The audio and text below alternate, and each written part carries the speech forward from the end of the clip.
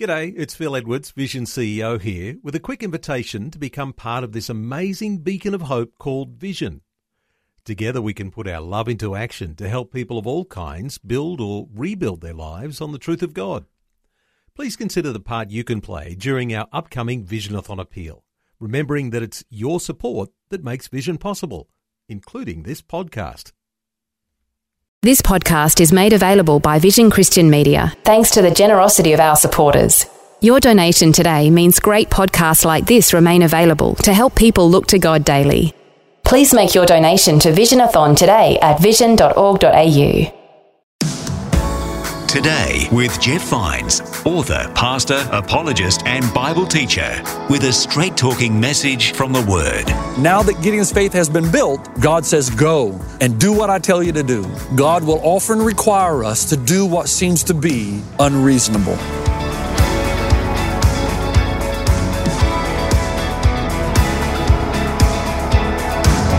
Today with Jeff Vines. Welcome to Today with Jeff Vines. I'm Bill. Thanks for joining me. Pastor Jeff today will continue a message about the life and actions of Gideon in the book of Judges. The whole series is called Wildlife, and it's about what we can learn from Gideon as recorded in the scriptures about living in closer connection with God. So let's get into it now. You can follow along in your Bibles from the book of Judges, chapter 6 to 8. This is Today with Jeff Vines.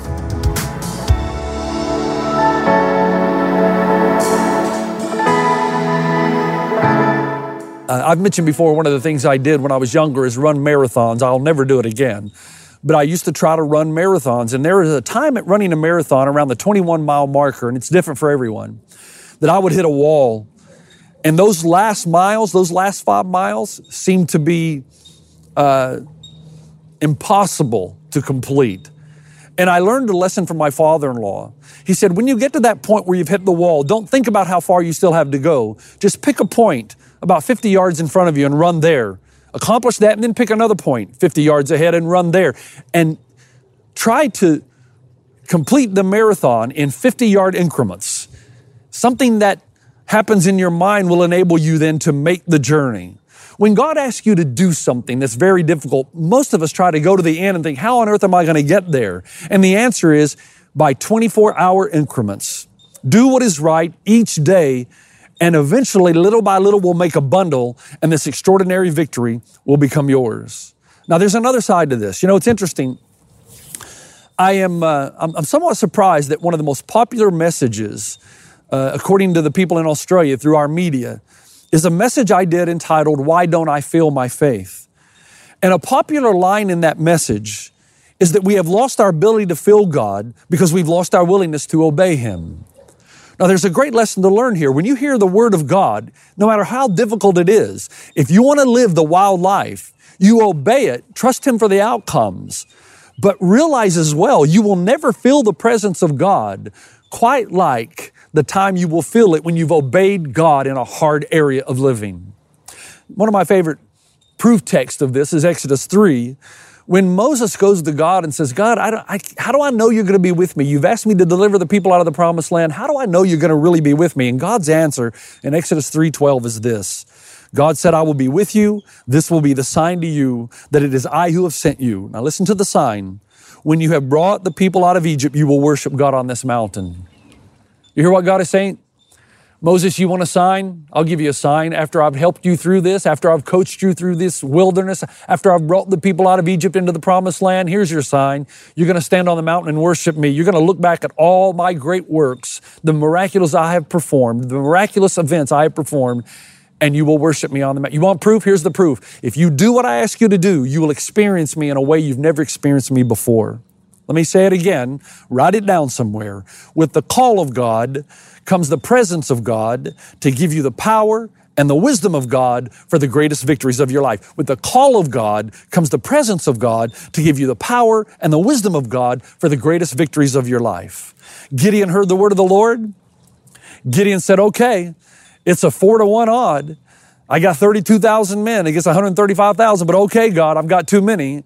And so everybody raise your hand that's afraid. He sends them home. He's left with 10,000. 10,000 men against 135,000. If those are the exact numbers, then the odds would have gone from 4-1 to 13-1. But you know what God says now? Verse 4. The Lord said to Gideon, there are still too many men. This is an amazing story. I'm surprised Gideon in his flesh didn't kind of lose it and say, God, I'm down to 13-1. They're well-trained warriors. We are farmers. How can we have too many men? God said, you have too many men. Gideon said, okay, what next? And he says, I want you to take them down to the spring of Aaron. And I want every man to take a drink. So remember, he's got 10,000 men he's got to watch. I want you to watch how everyone drinks at the spring. Now, I've got a little spring behind me, so you can imagine a larger spring. And he said, if someone kneels down on both their knees and laps the water as a dog would drink out of a spring, you watch them. And there will be others who bend down on one knee with one hand on their sword, and they will lap the water into their mouth with their hands. He said, everyone that gets down on all fours and laps water like a dog, send them home. And everyone who laps the water into their mouth with their hand, those are the men I'm going to use to deliver Israel from the hand of the Midianites. Now here's what's happening. If you know the story, 9,700 men of the 10,000 left got down on their hands and knees and lapped water like a dog. And God said, send them home. 300 men. Now, if there's exactly 300 Israelites and 135,000 Midianites, that's better than a 450-1 odd. And we're talking about hand-to-hand combat here, so 450 could run up on one and just clobber him to death. And so God says to Gideon, with these 300 men, I will deliver Israel from the hand of the Midianites. Now, what's happening here? Well, as we look at the narrative, we learned that the spring of Aaron was just adjacent to the enemy camp. So this was a test that God was giving the Israelite army. If you got down on all fours, on your hands and knees, and you drank water like a dog would drink water from a stream, that means to do so, you would have to take your eye off the enemy to get your own physical need met. But if you got down on one knee and you put one hand on the sword and you took the water from the stream in your hand to your mouth, that meant you were able to meet your need while at the same time not taking your eye off the enemy. Now here's the point. God wants to know how many of us are serious about the battle that we face. There are plenty of people who are not serious about the battle. Even though the battle belongs to God, even though the victory rests with Him, He wants you in the battle only if you're serious about what is taking place. Only if you are more interested on accomplishing His purposes in your life than getting your own physical need met. This is such a crucial thing. Every single day of our lives is a life, a chance at life and living to glorify God, to deny ourselves in order that we may win a greater victory. But we have to understand there are plenty of people in the battle that are not serious about it. When self-denial is on the table, man, we run, we bolt. So the question comes, you want to live the wild life? One of the questions you have to ask is, what sacrifices are you making in your life for the greater good? What are you giving up that you love for something that you love even more? Because if you do that, there will be disciplines associated with your life.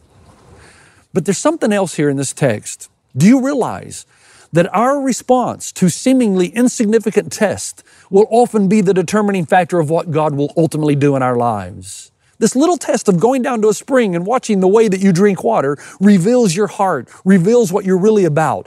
And so God is watching the miniature details of our lives, because our response to seemingly insignificant tests will often be the determining factor of what God will do in our lives.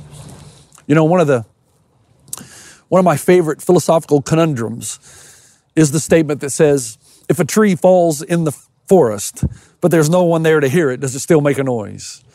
Another one said, I read this week, said, if a tree falls in the forest and no one captures it on social media, does it even matter? I thought that was cute. My very favorite one is, if a man speaks in a forest and his wife is not there to hear him, is he still wrong? I love this philosophical conundrum. But in response to the original question, if a tree falls in the forest, but there's no one there to hear it, does it still make a noise? One man has written these words. There once was a man who said, God may think it exceedingly odd if he finds that this tree continues to be when there's no one about in the quad. Dear sir, your astonishment's odd. I'm always about in the quad, and that's why this tree will continue to be, since observed by yours faithfully, God. The point is, God sees everything. Of course the tree makes a noise. There's always someone there. God, including the way we respond to every event of our lives. Now think about this for a moment. Stay with me. The way we respond to the seemingly insignificant test of our lives will determine or be the determining factor of what God will do in our lives and how He will use us for that extraordinary event. Somebody said to me once, well, what if I respond inappropriately? What if I respond poorly? Do I forfeit my chance to be used of God? The answer is no. Chuck Swindoll said, no, you just guarantee that you're going to stay in this particular test until you respond appropriately. God is preparing you for a major victory. You might say, so is that why this thing keeps happening in my life again and again? Because I haven't passed the test yet and I can't climb the next rung of the spiritual ladder to ultimately be used of God until I pass this test? And the answer is that's exactly why you keep facing this test again and again. And thank God He is patient, merciful, kind, but He's going to cause you to remain in the test until you get it right. Whatever you do, don't allow yourself to become a pragmatic atheist, whereby you live as though the events of your life are somehow accidental and that God is not doing a great work in you. So let's review quickly. 1, God will use my difficulties to build my faith, and He's going to look for opportunities to do so. And 2, God will often require us to do things that seem unreasonable.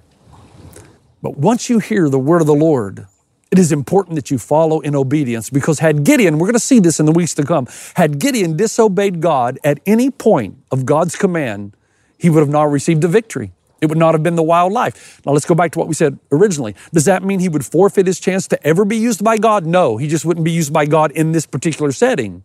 But God never gives up on you. He's going to continue to send these tests into your life until you respond appropriately, until He can trust you, until you know you can trust yourself to stand your ground and to do what is right, no matter how difficult it is, trusting God for the outcome.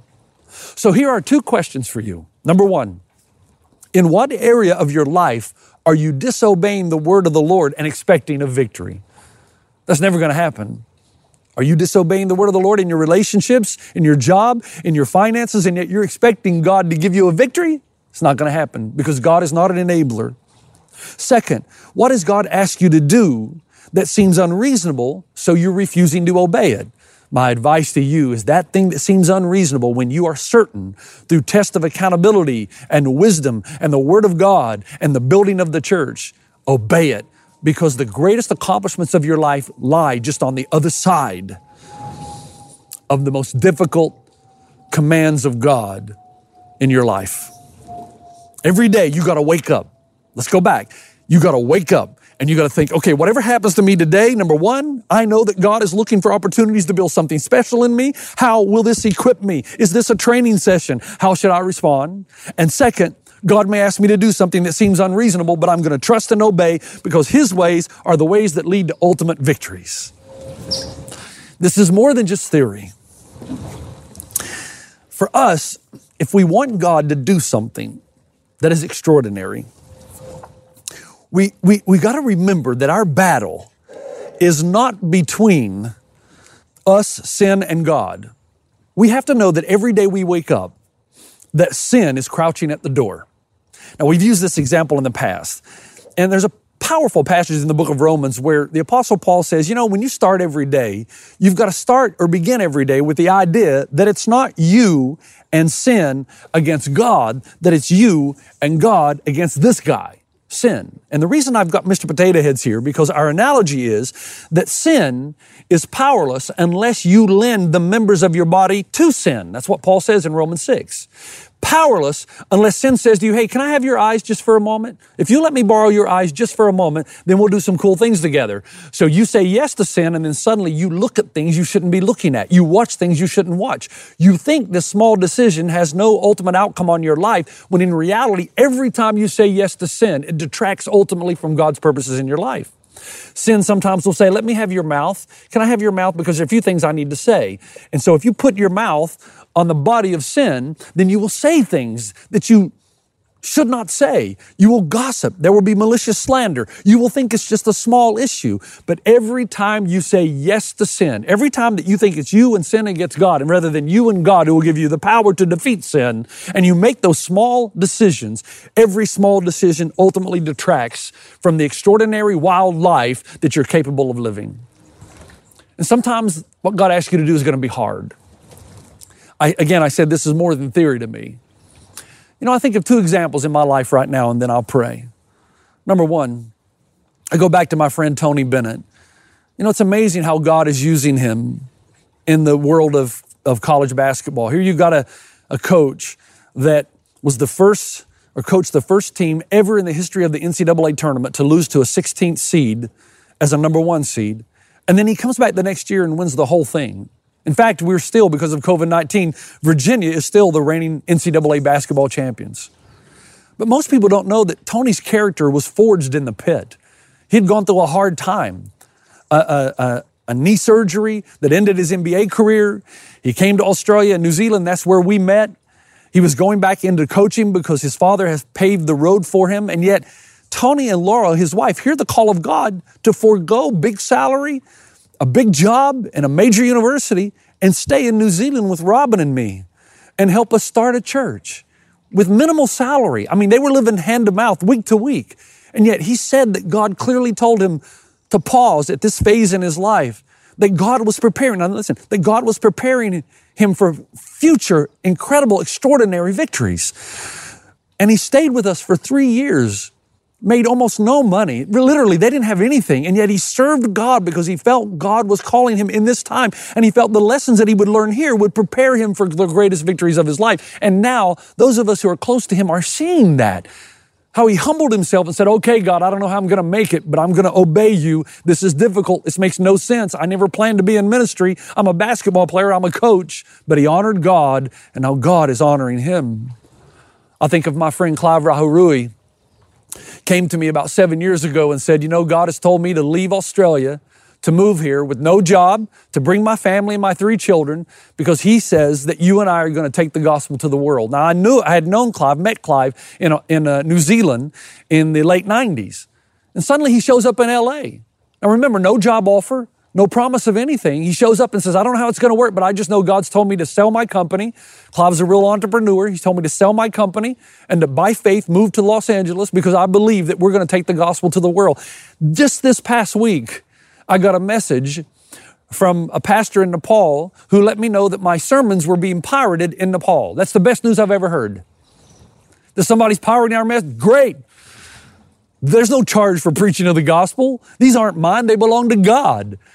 But there are literally millions who are hearing the good news of the gospel in isolated regions. Folks, we at One and All Church are changing the world, but it started way back when Robin and I obeyed the call to move to New Zealand, when Clive obeyed the call to come to a church on the North Shore, and then he obeyed the call to leave everything, hard call, to leave his wealth, his house, everything he'd earned, to sell everything, to bring his family to Los Angeles without the promise of anything. Living by faith. And if you talk to Clive today, he would tell you his story of where God provided a home, God provided a car, God provided every step of the way.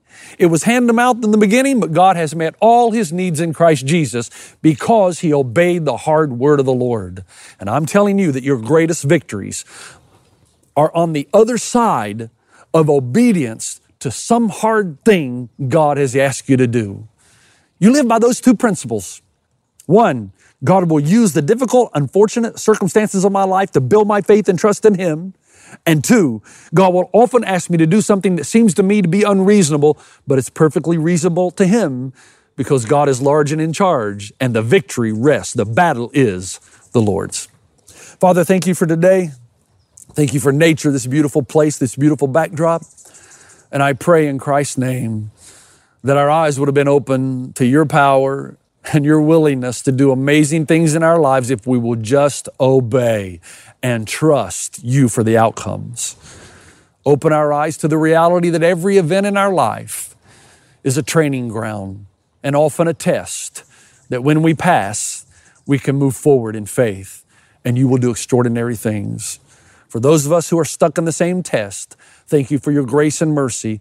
Give us the wisdom and power to pass this test, to move on to the next extraordinary event, the wild life for which we are all seeking. I pray for my brothers and sisters that we would go from strength to strength. In Christ's name, amen. Thanks for joining us on Today with Jeff Vines. And that's the end of that particular message. But Pastor Jeff has more to come in the Wildlife series, more principles to learn from Gideon's life and actions. You got to wake up and you got to think, okay, whatever happens to me today, number one, I know that God is looking for opportunities to build something special in me. How will this equip me? Is this a training session? How should I respond? And second, God may ask me to do something that seems unreasonable, but I'm going to trust and obey because His ways are the ways that lead to ultimate victories. Today with Jeff Vines. For more from Pastor Jeff, head to vision.org.au/Jeff Vines.